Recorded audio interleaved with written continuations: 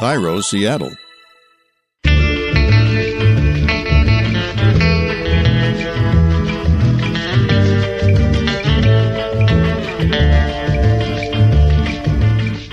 Rachel Bell, and this is Your Last Meal, a show about famous people and the stories behind the foods they love most. Today on the program, Nadiya Hussain, winner of the Great British Bake Off's 6th season. At the time, Nadiya was a stay-at-home mom, but the win completely changed her life. Since 2015, she's written a dozen books, a combination of cookbooks, children's books, and a memoir, and she's hosted 8 TV shows, including Nadiya Bakes on Netflix, which is also the name of her most recent baking book. Nadiya is British Bangladeshi, and her dad spent his entire career running and owning Indian restaurants. And Nadiya always felt frustrated that he served his customers watered-down, westernized versions of the flavorful meals they ate at home. Well, this is not the case at Seattle's Spicewalla, an Indian street food restaurant opened by an immigrant couple who also felt frustrated by the lack of regional Indian food in America. I was like, when we have kids, I don't want my kids growing up in this country thinking that this is Indian food. We'll hear a lot more from Dr. Akanksha Sinha and her husband and business partner coming up later in the show. But first, my conversation with Nadiya Hussain. Today, Nadiya is known for her baking. But growing up north of London, eating her parents' Bangladeshi cooking, she didn't even know what an oven was. No, absolutely not. I laugh about it now, but baking isn't something that we grew up doing. And we didn't eat very many cakes unless they were shop bought or store bought. You know, we had an oven, but we only had an oven because it came with the cooker. My mum used to use the oven for storage. The pans would sit in there filled with oil, very tasty, ready to fry her next batch of fermented fish or samosas. But no, we never grew up using the oven. I never really used an oven till I was about 21. Yeah. So how did you find out what the oven does? It was something that happened in school, right? Right. So I was in school. I was in my first lesson of food studies. The teacher, Mrs. Marshall, who's an amazing teacher, she kind of was mixing together butter and flour and sugar and eggs. And like for me, that was odd because in the kitchen, I grew up it was onions and ginger and garlic burning and roasting on the stovetop. And so there she was, butter and flour and sugar and eggs, and not something that I was used to seeing. And then in it goes into a tin and into what I called the cupboard at the time. And I said, "What's wrong with you, miss?" And she said, "What's wrong with you? How do you not know that this isn't an oven?" And I was like, that's the cupboard on fire. And she said, "No, that's the oven." So she then puts this batter into the oven and then out comes this cake. And for me, I think like that was that magical moment in baking for me when I was 11 or 12 years old, where I really kind of experienced that magic, you know, that feeling of Disney. Well, it was bright and beautiful. And I was like, what?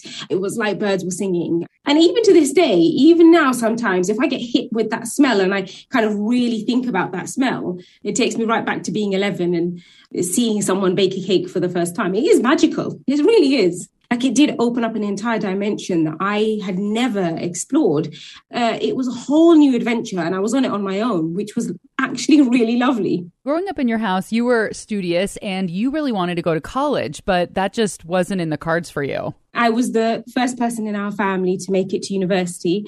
And unfortunately for me, close to the time when I got to going to university, my mum was just absolutely no way. She's like, "You're not going to university." And I was really disappointed because I was the first person and also first girl in my family to get into university. And I wasn't able to go. I was told, "You can't go." At the time, I didn't fully understand it. And to be fair, still to this day, sometimes don't fully understand what it would have taken for them to just kind of say, "Go on, go, take a risk, do something that we've never done before." But I suppose I have to kind of, as a parent now, remember that, you know, my parents were immigrants and they came to a country that wasn't theirs.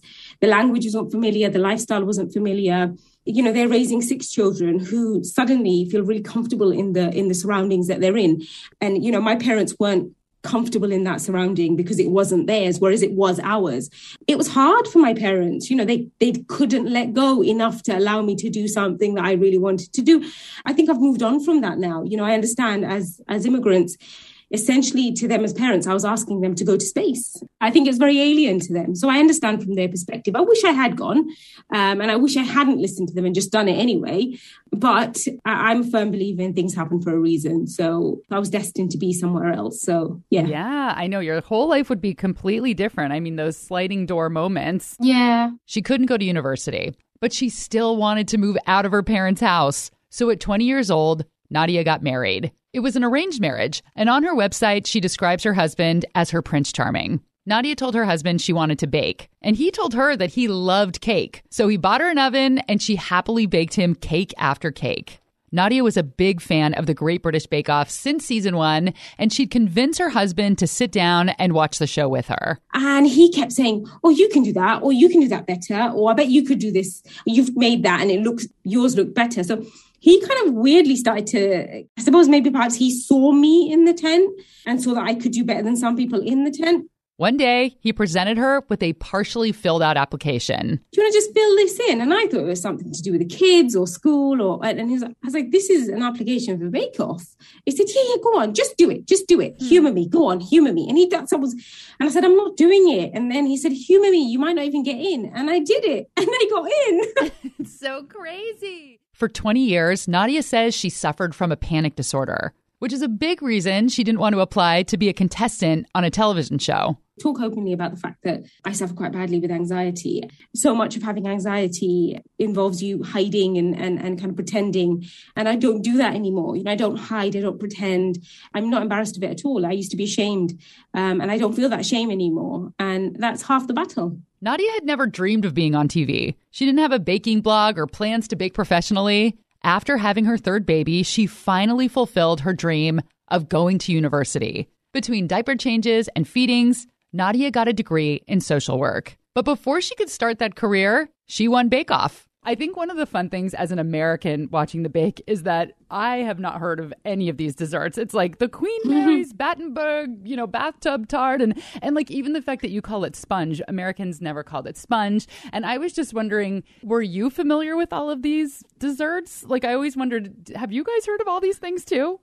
No, I mean, not always. I mean, I think they definitely try and pull a sneaky one when it comes to the technical because they want to do something. I hadn't heard when on the year that I was on Bake Off, I hadn't heard of a Spanish wind tort, which essentially is a fancy pavlova, and a tennis cake, which is basically just a cake with a fondant tennis court on top. So some of it is real and some of it feels a little bit made up. And we did flaunas, I think it's like Greek cheese pastries, and the tent smelled like socks. I remember they smelled like smelly teenage socks all weekend. I remember that.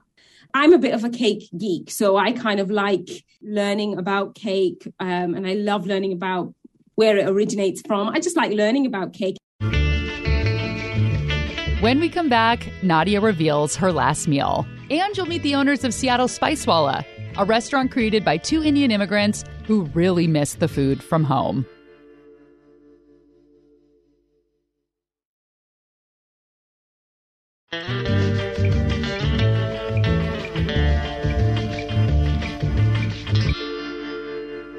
What would your last meal be? My last meal would be, and I get asked this all the time, and the answer is the same all the time. Off the top of my head straight away, it would have to be my mum's chicken korma.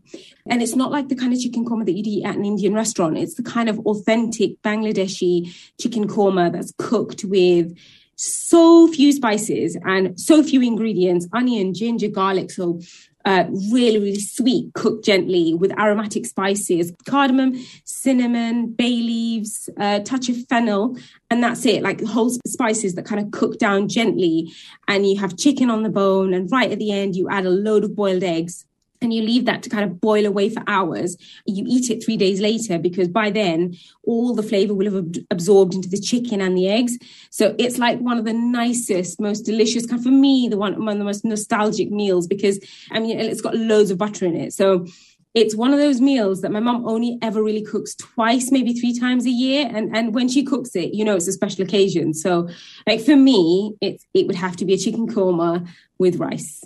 I've heard you talking about this dish before. And am I correct that your dad worked or owned a restaurant? Yeah. So my dad, his whole life, he ran restaurants, owned restaurants. That's the only trade he's ever been in. And I would always argue with him and say, why are you serving this stuff? Like, it's so bland, and it was tasty, but it wasn't what we ate at home. So I was like, Dad, why don't you give people the real stuff? Like, give them a real korma and the way Mum cooks it. And he's like, no, the world isn't ready for that. And part of me thinks he just wasn't brave enough to make the change. He said, nobody will eat that, and I need to pay the bills. And ultimately, for him, it was about paying the bills. And he wasn't willing to take the risk to change anything. He just needed to pay the bills.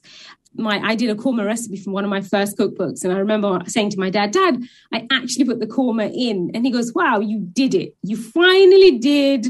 You're giving people the korma. And I was like, I am, Dad. I'm giving people the korma. And what was your dad's korma like that he served in the restaurant? What was different about that than the one that you guys had at home? Completely different. In the korma that we have at home, there's no cream. So you naturally get the color from the onions, which are sweetened. So you get that lovely light brown from the onions. Whereas with the korma that Dad cooked, there were no eggs. The chicken was never on the bone. They finished it off with cashews, like blended cashews and cream. By the time there was any flavor in it, they'd have diluted it with cream and cashews. And it didn't have any of the whole spices. By the end, it didn't really taste much like Mum's korma in the end. So I was like, Dad, it just doesn't taste the same. But yeah, ultimately, he had to pay the bills. And I eventually got my korma recipe, my mum's recipe, into a book. All that it took was you winning a national baking competition to give the world your family's recipe. And just took me 31 years. Yep. And this recipe is, it's pretty significant and special to your family because I heard on a podcast you said that it's the first, I don't know if it's the first solid food or curry that you gave your babies, right? Yeah. It's the first curry that you feed. So we've always fed our babies. The first curry they will ever eat is that chicken korma because it's made of whole spices.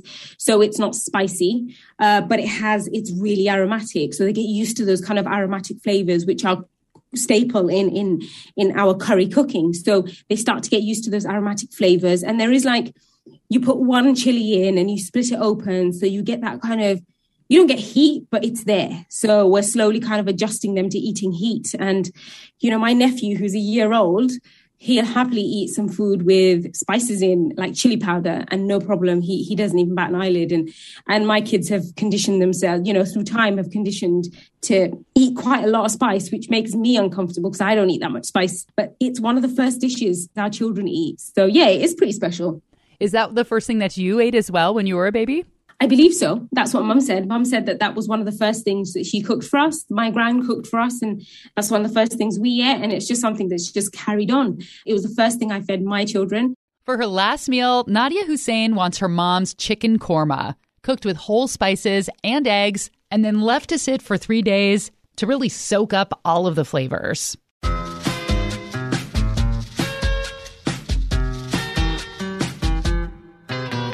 Growing up, Nadiya was frustrated that her Bangladeshi dad served bland, less traditional versions of the foods they ate at home in his Indian restaurants. And this got me thinking about Indian restaurants in America. Almost every single one I have ever been to has had the exact same menu. You don't even have to look at the menu to know what's on it. Samosas, chicken tikka masala, a dish that, by the way, was invented in England and does not exist in India. There's butter chicken, vindaloo and tandoori, naan, and the list goes on and on. But of course, just like many countries, India has regional cuisines. People in the north eat differently than the people in the south. Some regions like spicy, others keep it mild. Some people are vegetarian, while others eat beef. But in Canada, in the United States, and England, we often only see the same dishes over and over again. And those homogenous menus are frustrating for some Indian immigrants. One thing that we noticed when we lived in New Jersey, Cincinnati, Boston, Pittsburgh, and then finally Seattle was that we didn't feel like there was any food that really represented what we grew up with. That's Seattle's Uttam Mukherjee. I'm originally from Calcutta in India, and Akanksha's from New Delhi. We just missed a lot of the authentic food that you find in India. Primarily, we missed street food. Street food is prevalent on every single street corner with vendors, with small carts serving one dish uniquely that they've perfected over generations. And they're very complex flavors, very complex textures that just kind of sing together. And we didn't find that anywhere. And when we came to the US, we found very, very stereotypical Indian food served in almost every single restaurant, which is your curries, your naan, your rice, those kind of things. I think the most popular food that we found over here was chicken tikka masala. That is Dr. Akanksha Sinha, Uttam's wife. There was nothing that resonated with us, so we actually never used to go out to eat Indian food. We primarily were cooking a lot of the food at home. People had a very, very stereotypical image about what Indian food is, that it's very spicy, it's very heavy, it's more of a sit-down food. So there was very limited idea of what flavors were. So I think that was one of the reasons why we thought that we should be people who are ambassadors of flavors of our country and be able to show the diversity of food, because there's so many states with unique flavors. So this, I may add, adorable couple, cutest people, prom king and queen. I vote for them. I love them so much. So they opened an Indian street food restaurant called Spicewalla. It started as a stand at Seattle's South Lake Union Farmers Market, and today they have 2 restaurants with very succinct menus. They serve kati rolls. Kati rolls are from Calcutta, but you find them in New Delhi also. So when Akanksha and I were dating back in India, we used to eat kati rolls on the streets in Delhi. Kati rolls are essentially the Indian equivalent of burritos, heroes, a baby burrito. I think almost every great country has some form of bread with protein on the inside. So kati rolls, the way we make it is a very thin bread with protein on the inside, green chutney and onions. The chicken is marinated in yogurt and different spices, then smoked before we cook it fresh.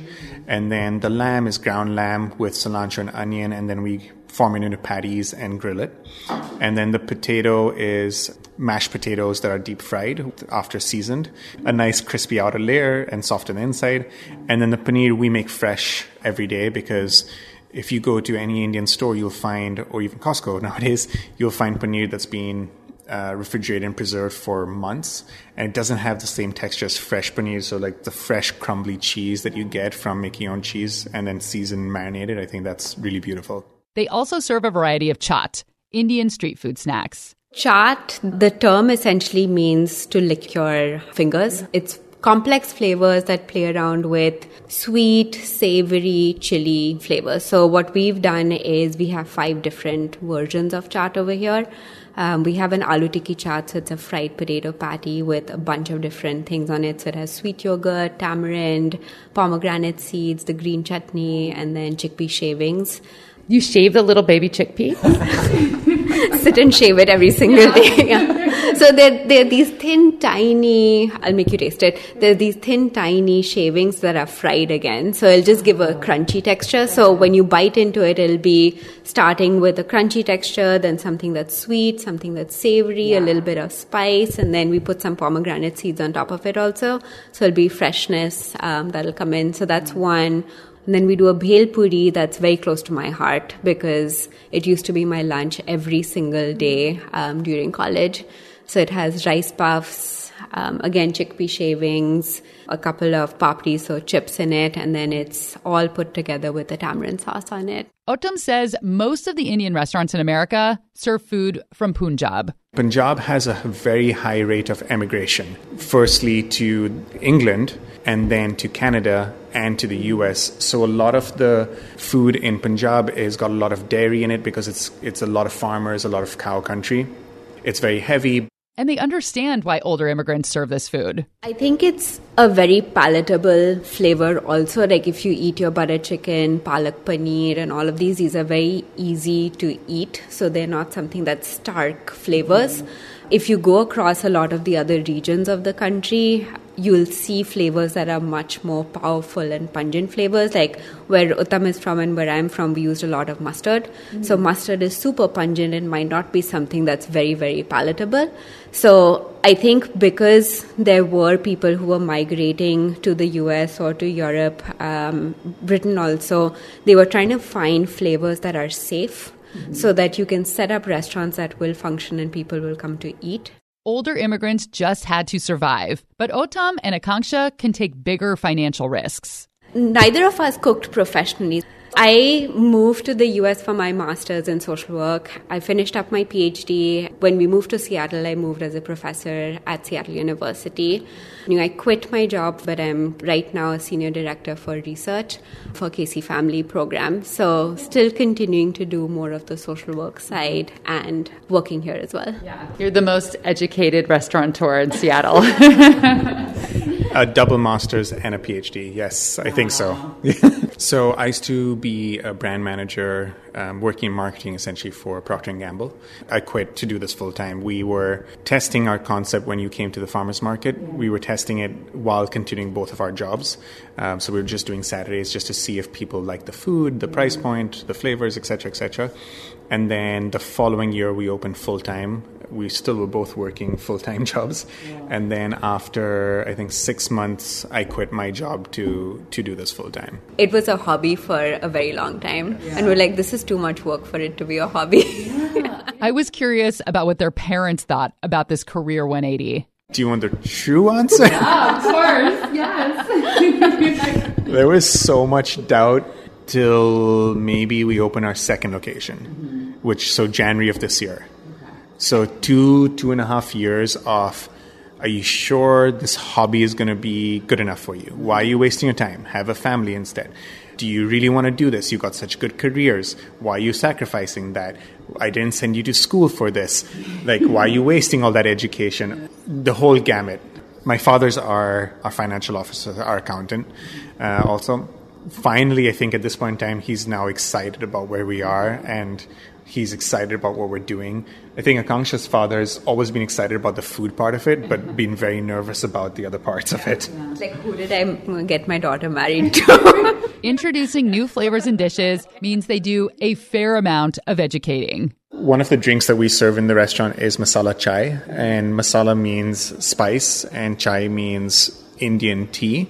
And we put ginger and cardamom as our spices in our tea, and we brew it every morning fresh. But one thing that drives us absolutely crazy is whenever someone comes in and says, hey, can I get a chai tea? Because chai and tea mean the same thing. In Hindi, chai is tea. Really early on in our time, we had one of the Starbucks employees come in and saw chai on the menu and said, wait, what's this versus what we serve at Starbucks? And we were like, it's not chai tea, right? Chai and tea mean the same thing. So she was like, wait, what? And they were part of the marketing team of Starbucks chai.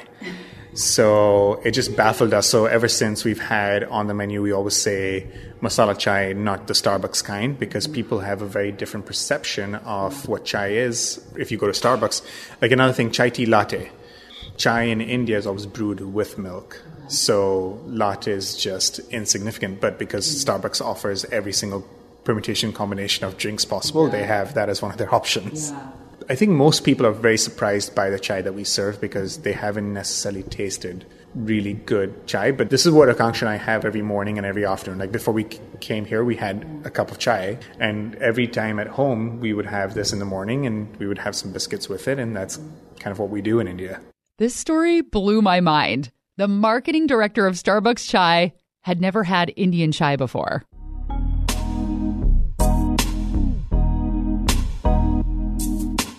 Uttam and Akanksha were on a mission to bring underrepresented Indian flavors to Seattle. But with Akanksha's social justice and social work background, they are very careful about the way they run their restaurants. We are a social enterprise. We focus on paying living wages for our employees. They're profit-sharing employees also. They have healthcare benefits. They have paid time off, those kind of things. And then we also focus on giving back to the community. So every week we give 200 free meals to people in the community. So we wanted to make sure that both of those interests were well blended in when we opened this up. I think the first time I got my paycheck from Spicewalla was a big moment for the two of us. Probably much less, your first paycheck, right, than you were making at Procter & Gamble. It was almost like negligibly less, yes.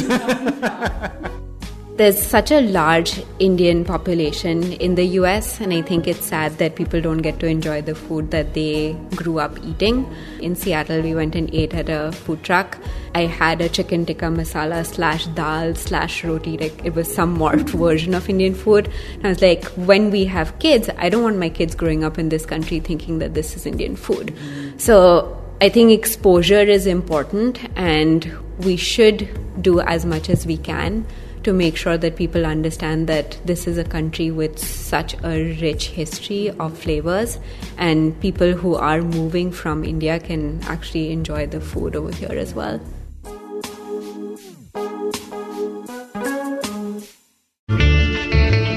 We're going to take a quick break, but when we come back, Nadiya discloses the one thing she really, really, really wants to do before she turns 40, and it has nothing to do with baking.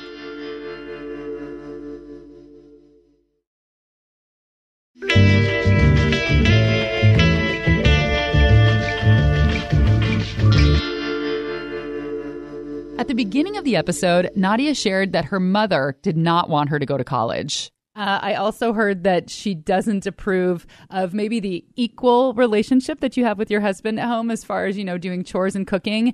She doesn't like when he makes her tea. She's very much a traditional woman. She grew up around men who went out to work. They stayed at home. They looked after the children. They looked after the home. Dinner was cooked, the children were fed and in bed. And so my relatives that I grew up around my whole life, they took on very typical gender roles. And for us, it's not something we really thought about.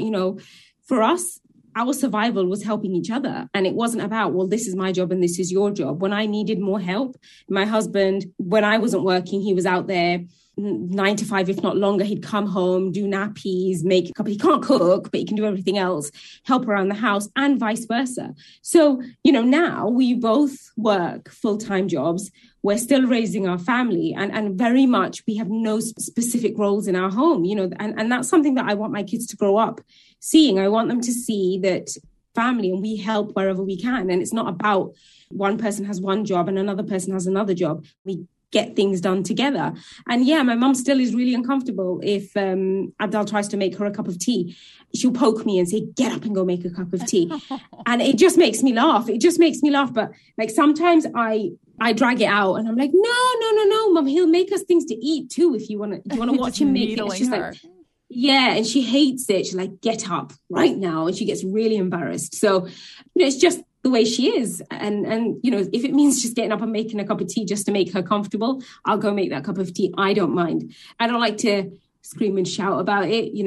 As long as my mom's happy, I'm not really bothered. You've done so much in the last 6 years, and it's so different than the trajectory that you were on. You did go back to school and, you were going to be a social worker.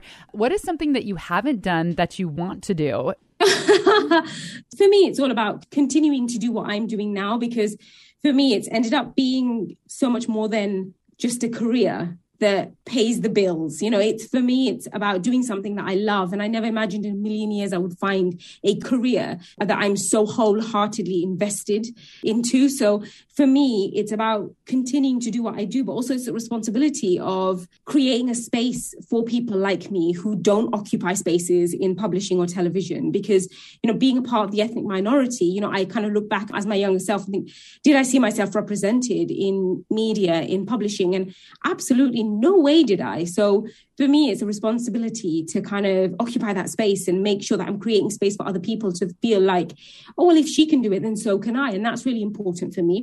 If there's one other thing that I'd love to do is get my motorbike license before I'm 40. Ooh, I love it. Yep. I want to buy a Vespa. Before I turn 40, I want to buy a vintage Vespa. I've got about 3 years left.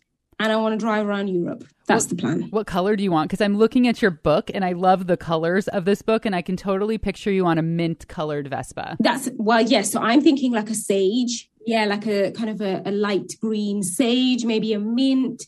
I won't go pink because I've got teenagers. So I reckon they'll be like, oh, I don't want to go on your pink Vespa. So I will go for something that they like, a really cute helmet, and then just kind of zip around Europe. That's the plan. I want your helmet to look like a big cupcake on your head. Don't tempt me. That's the kind of stuff I would do.